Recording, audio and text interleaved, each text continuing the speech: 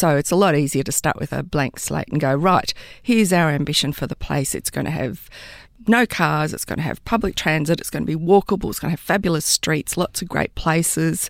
It's going to have district heating, cooling, renewable energy. We don't have to work with the mess that was there before. We don't have to convert, we don't have to retrofit. We'll just get it right from the starting point and go from there.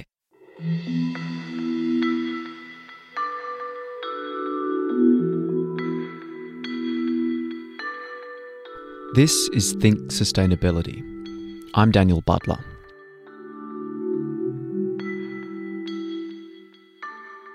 Today we'll be talking about new cities. And I mean new.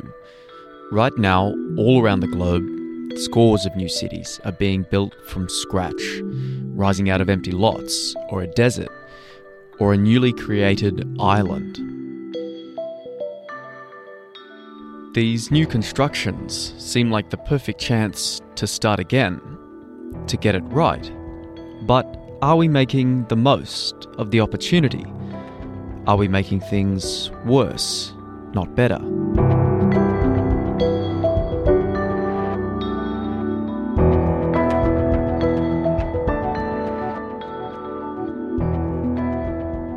I would say now we're in the middle of new city fever, where at least 120 new cities are being constructed, mainly across the global south. That's Dr. Sarah Moser. She's the director of the Urban Studies program in the Geography Department of McGill University, and she knows a lot about new cities. But before we go any further, a little bit of housekeeping. What defines a new city? Well, I think new city has a definitional problem at its core. What is a new city? That is a really good question. They're trying to build not just a city extension or expand an existing city, or even create kind of a suburb or a satellite city necessarily. They're really aspiring to create an independent new city. These aspirations for independence can sometimes go beyond the city itself, to the very heart of a country's identity. Who they are, who they once were, and who they want to become can all drive the construction of a new city. Part of it is pride, national pride. Part of it is to differentiate themselves from their colonial oppressor, to start scratch rather than use the city that was, developed under the colonial regime. They're also seen as a way to leapfrog economies from agriculture or manufacturing into a digital age.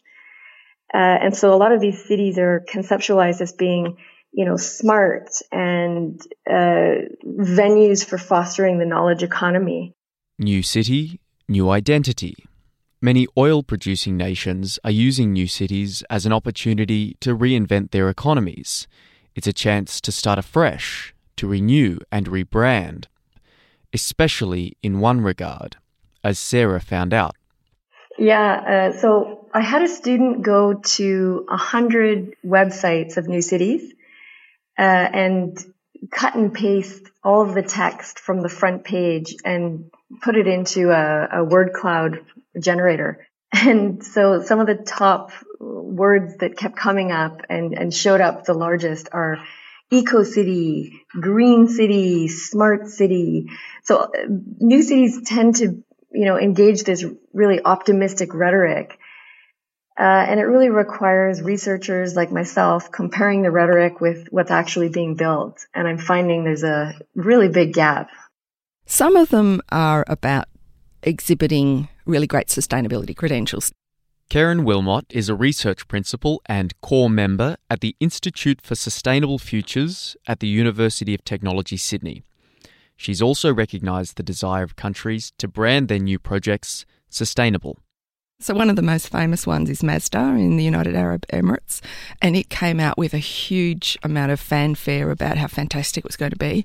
It was as a lot of these cities are, car-free. That's sort of step one in the sustainability agenda.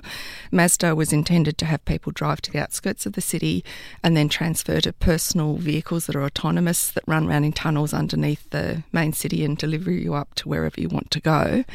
And university city and an economic hub and thriving, and in the middle of the desert, it was going to reference more Indigenous architecture. And so it had all of this promise, but the execution seems to lack.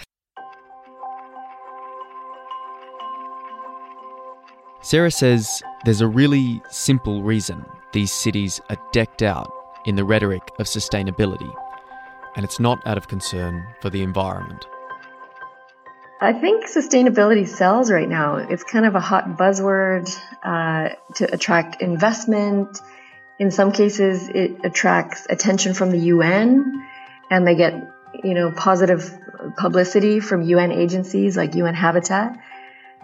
It's trendy for investors and, potential residents of cities who want cleaner options, less polluted options for their families to live in. So a lot of the cities that are being marketed to Chinese nationals particularly are advertising their green credentials, and to basically make a sharp contrast between incredibly polluted Chinese cities and these new city options. So there's money at stake in this green rhetoric. Is it fair to say that there's a degree of greenwashing going on? Yes. A lot of greenwashing happening. I think the concept of green and eco is so ambiguous that it's almost meaningless. It really depends on who you talk to, what is actually green. Type Green New City into a search engine. One of the first hits you get is Forest City. Forest City is being built on 4 artificial islands on Malaysia's southern tip, in sight of Singapore. With a price tag of $100 billion, Forest City is being built by China's largest construction company. And it is green, literally. There's greenery as far as the eye can see, covering skyscrapers. Trees line the streets and large parks are dotted throughout the city. Well, in the display model, that is. Forest City is green in the sense that there are plants everywhere and trees everywhere. When you get closer, you can see a lot of the plants are made out of plastic. Yes, plastic. And so it gives this very lush appearance, and it looks great on Instagram and on the website. But, it doesn't foster biodiversity. So if that's the definition of green, is creating a rich ecosystem for local flora and fauna, this is not happening at all. Karen says this clash between city and environment isn't an isolated one. Which is one of the problems with the new cities. If they're greenfields, fresh land, then what's the habitat or what's the ecosystem that was there, and why hadn't it been built on before? Whole new city needs totally fresh land, and it's either a sensitive habitat, or it's got high ecological value, or it's poor quality, it's marshlands, or perhaps it's a new island. Forest City is a really good example of Karen's point. It's an archipelago of artificial islands being built on the largest seagrass field in all of Malaysia. So, it's destroying the seagrass, which hosts all sorts of, marine animals, and which are important for the fishery industry.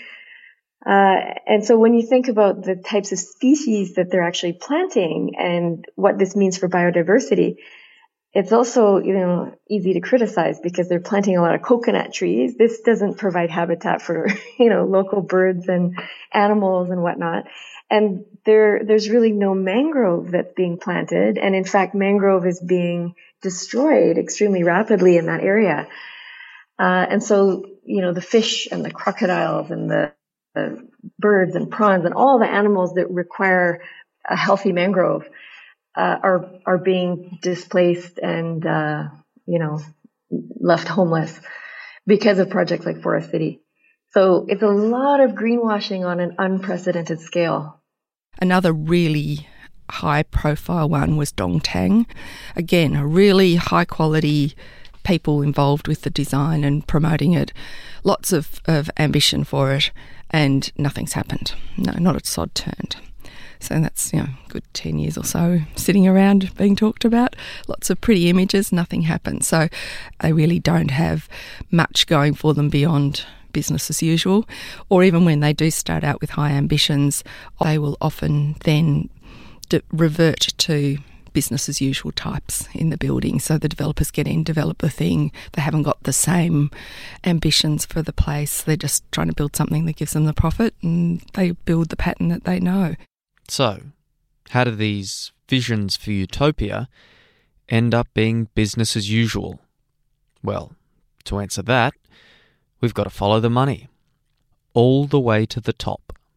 New cities generally have CEOs, not elected mayors. They don't have elected city councils. They follow a completely corporate governance structure. And so we're looking at the privatization and corporatization of urban space on an unprecedented scale. And that has all sorts of implications about what rights residents have in these corporate private cities.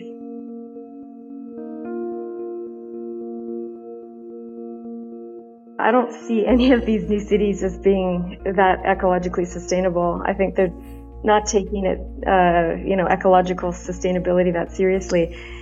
What they are taking seriously is attracting investment and providing investors with what they want.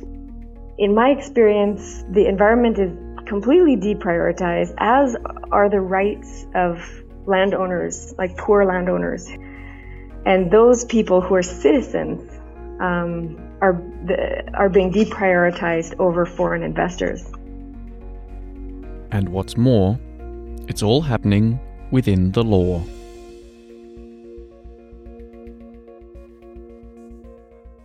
Particularly the colonial eminent domain law, which still exists in former British colonies, where land can be confiscated for national priority projects. In Canada, Sarah's home country, these colonial-era laws were used to forcibly buy land from farmers when the country built its national railway. The same law is being used to take land away from farmers to create new cities. And these new cities are for the wealthy. And so we're creating scores and scores of landless peasants, which is, not addressing housing shortages. It's not addressing current inequality at all. As we've heard, many of these new cities are proposed as a solution to overpopulation in urban environments. But once these investor-driven cities are built, they might be too expensive for the people they were built for. I think a lot of the new cities have talked about creating affordable housing for the middle class or even the lower socioeconomic brackets. And very few have been actually able to do this. This costs money. This requires subsidies. It requires, designers to help figure out how to make affordable housing. And this just isn't being prioritized at this point. While in display rooms and in PowerPoint presentations, these cities pay lip service to the ideals of equality, in reality, they become like gated communities on a city scale. The cities are being designed to meet the needs of investors and the rich.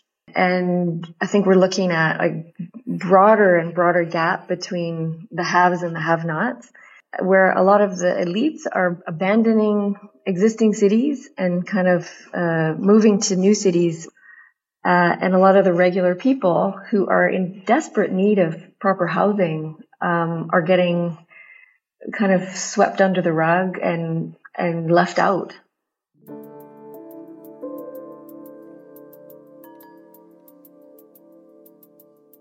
And they're kind of being left out doubly. They're unable to move and take part in these new cities. And existing cities are kind of being neglected as states prefer to invest in these glamorous new urban spectacles rather than in existing cities that are plagued with all sorts of problems. This could turn out to be the case for Jakarta, Indonesia will be moving its capital to a newly built city. They're still scouting for locations, but time is running out.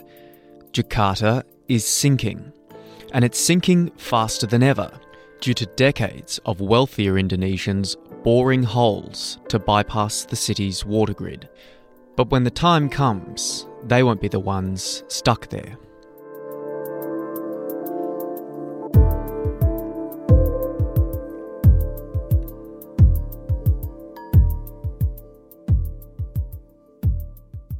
Indonesia won't be the first country to build itself a brand new capital.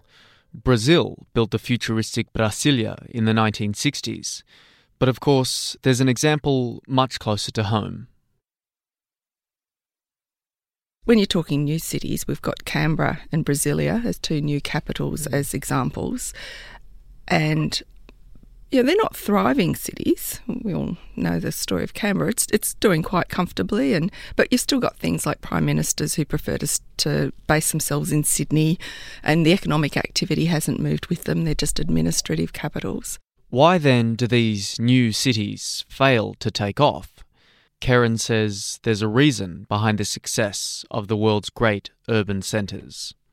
It needs a human factor. It needs a reason to exist. And why did cities evolve in the places they did in the first place? They're on trading routes, they're on key defence positions, they've got access to water, they've got access to the roads and the connections and when you look back in history, every city's got a reason for why it was placed where it was. And if you're just artificially creating one, what's its new reason to exist? Now, admittedly, in our new tech world, some of that matters less, but you've still got to get water there, you've still got to generate energy, and unless there are really overriding strong reasons for it to have an economic basis and a social basis and being connected to the places that it needs to be, I don't think it's going to have a reason to exist. Where cities once grew organically from strategic locations, today's new cities are placed where it will no doubt maximise value for investors on the waterfront. That's right. My estimation is about 30 to 35% of all new cities out of my data set of about 120 are being built either at sea level or in the sea on artificial land. Do they take into account, I wonder, sea level rise? Is there a certain irony there of these new cities going up in places that could be degraded by sea level rise very soon? This is a really good question. Are these cities creating more vulnerability in future populations? Absolutely. I've asked in some of the new cities that are being built at sea level or, on artificial land this very question. What about rising sea levels? And I've been told all sorts of answers like, oh, the sea level is rising in other countries, but not here. Or, the sea can rise another meter and we'll still be fine. We've thought of this, or they just openly say, this isn't going to be a problem for us for another 100 years. So no need to worry at this point. So basically the money's being made now and it's usually pretty short-sighted. These new cities might soon have water lapping at their door. The irony is there might not be anyone at home to notice. Sarah says these cities could become very lonely places. So a recent report from, I think, Bloomberg said that about 20% of all housing in China is empty. And that was a really shocking number for me. And it made sense with what I was observing in a lot of these new cities where the units would sell. But it's becoming increasingly clear that these are investment vehicles. So a lot of these new cities I'm predicting are going to be ghost cities because the condo units will sell, but people won't actually move in. They're just sitting on them and holding them to resell them at some point in the future.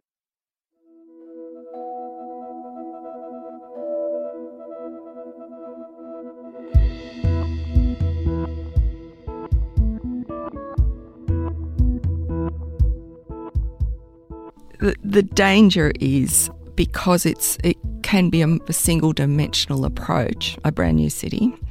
It needs to have lots of reasons for people to be there, to get some diversity there, diversity of activities, diversity of people, to make the richness that makes a city rather than just a business park.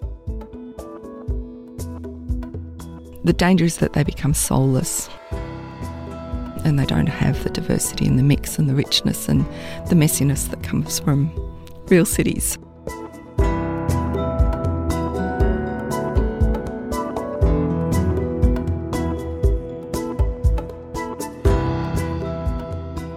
Thanks for listening to Think Sustainability. This program is supported by the Institute for Sustainable Futures. Think Sustainability is recorded in the studios of 2SER, which sit on Gadigal land of the Eora Nation, of which sovereignty was never ceded. I'm Daniel Butler. Till next time.